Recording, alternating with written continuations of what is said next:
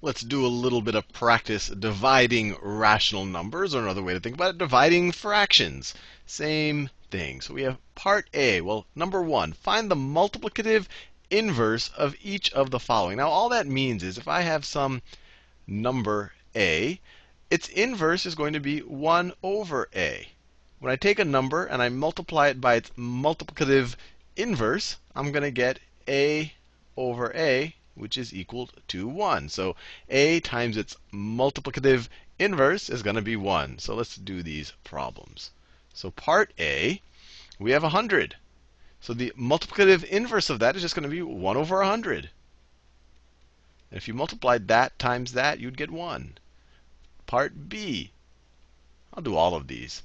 We have 2 eighths. The inverse of 2 eighths is 1 over 2 eighths, which is the same thing. This is equal to 1 times the inverse of this, times 8 over 2, which is the same thing as 4. Now, immediately you might see something, I guess, see a pattern here. If I take 1 over a fraction, the result is the fraction swapped.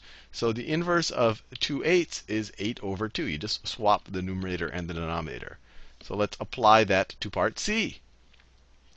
If I have negative 19 over 21, its inverse is just going to be you swap the numerator and the denominator. Negative 21 over 19. And if you were to multiply these two numbers, you would get 1. The negatives would cancel out. The 21 and the 21 would cancel out. The 19 and the 19 would cancel out. Part 7. The inverse of, part D. The inverse of 7. My brain is getting confused. The inverse of 7, multiplicative inverse, is 1/7. And then finally, let's do E. So the inverse of, so they give us z to the third over, so it's negative z to the third over 2xy to the third. So the multiplicative inverse of that, one of the harder words for me to say, is just going to be equal to, so that's the inverse, is going to be 1 over this, which is just going to be negative. The denominator becomes the numerator, 2y to the third over z cubed. Now let's go to this next section. Divide the following rational numbers. Be sure that your answer is in simplest form. So I'm just going to do every other one of these problems just so that I don't use up all of your time. So let's do this first one. Part A. I'll do it over here. Part A. 5 halves divided by 1/4. This is the same thing as 5 halves times 1/4. Sorry, times 4 over 1. Times 4 over 1. You divide by something is the same thing as multiplying by its inverse. So I'm multiplying by the inverse of 1/4. So this is going to be equal to, well, we could divide the numerator and denominator by 2. So the 4 becomes a 2. The 2 becomes a 1. 5 times 2 is 10 over 1. So it's just 10. Part B, or let me do every other one. C. 5/11 divided by 6/7. Once again, this is the same thing as 5/11 times the inverse of 6/7. So times 7 over 6. And so we get, this is 5 times 7 is 35 over 66. And that's in lowest common form. And let's see, or simplified form. So E, let's do E. E, we have negative x over 2 divided by 5 over 7. Once again, this is the same thing as negative x over 2 times 7 over 5. 7 over 5, which is equal to negative 7x over 10. I think you're getting the hang of it. Let's do part G. Part G here. We have negative 1/3 divided by negative 3/5.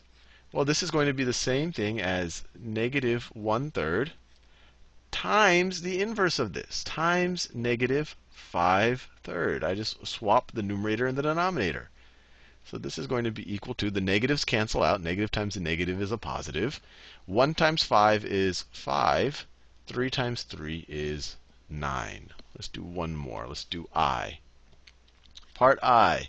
11 divided by negative x over 4. Once again, this is the same thing as 11 times the inverse of this, the multiplicative inverse of it, times negative 4 over x.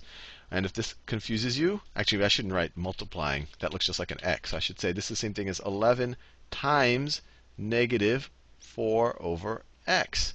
Or you could view this as 11 over 1 times, you could even view it as negative 4 over x, which is equal to minus 44 over x, or negative 44 over x. Let's do this last problem right here.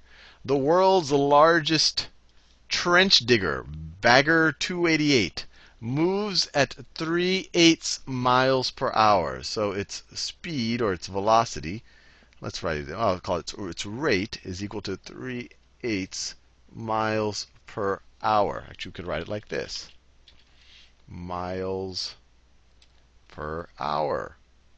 How long will it take to dig a trench 2/3 miles long? So we want to go a distance is equal to 2/3 miles. So we just remember that distance is always going to be equal to rate times time. And so our distance is 2/3 miles. 2/3 miles. That's going to be equal to our rate, 3/8 miles per hour, times our time. Times our time. Or we could divide both sides by 3/8 miles per hour. So if we divide both sides by 3/8 miles per hour, we'll get our time. So divide by 3/8 miles per hour. Divide by 3/8 miles per hour. This cancels out. So time, we're going to get time is equal to this. So we have 2/3 miles. 2/3 miles. Let me write it this way: 2/3 miles divided by 3/8 miles per hour. Or another way to think of it, that's the same thing as times the inverse.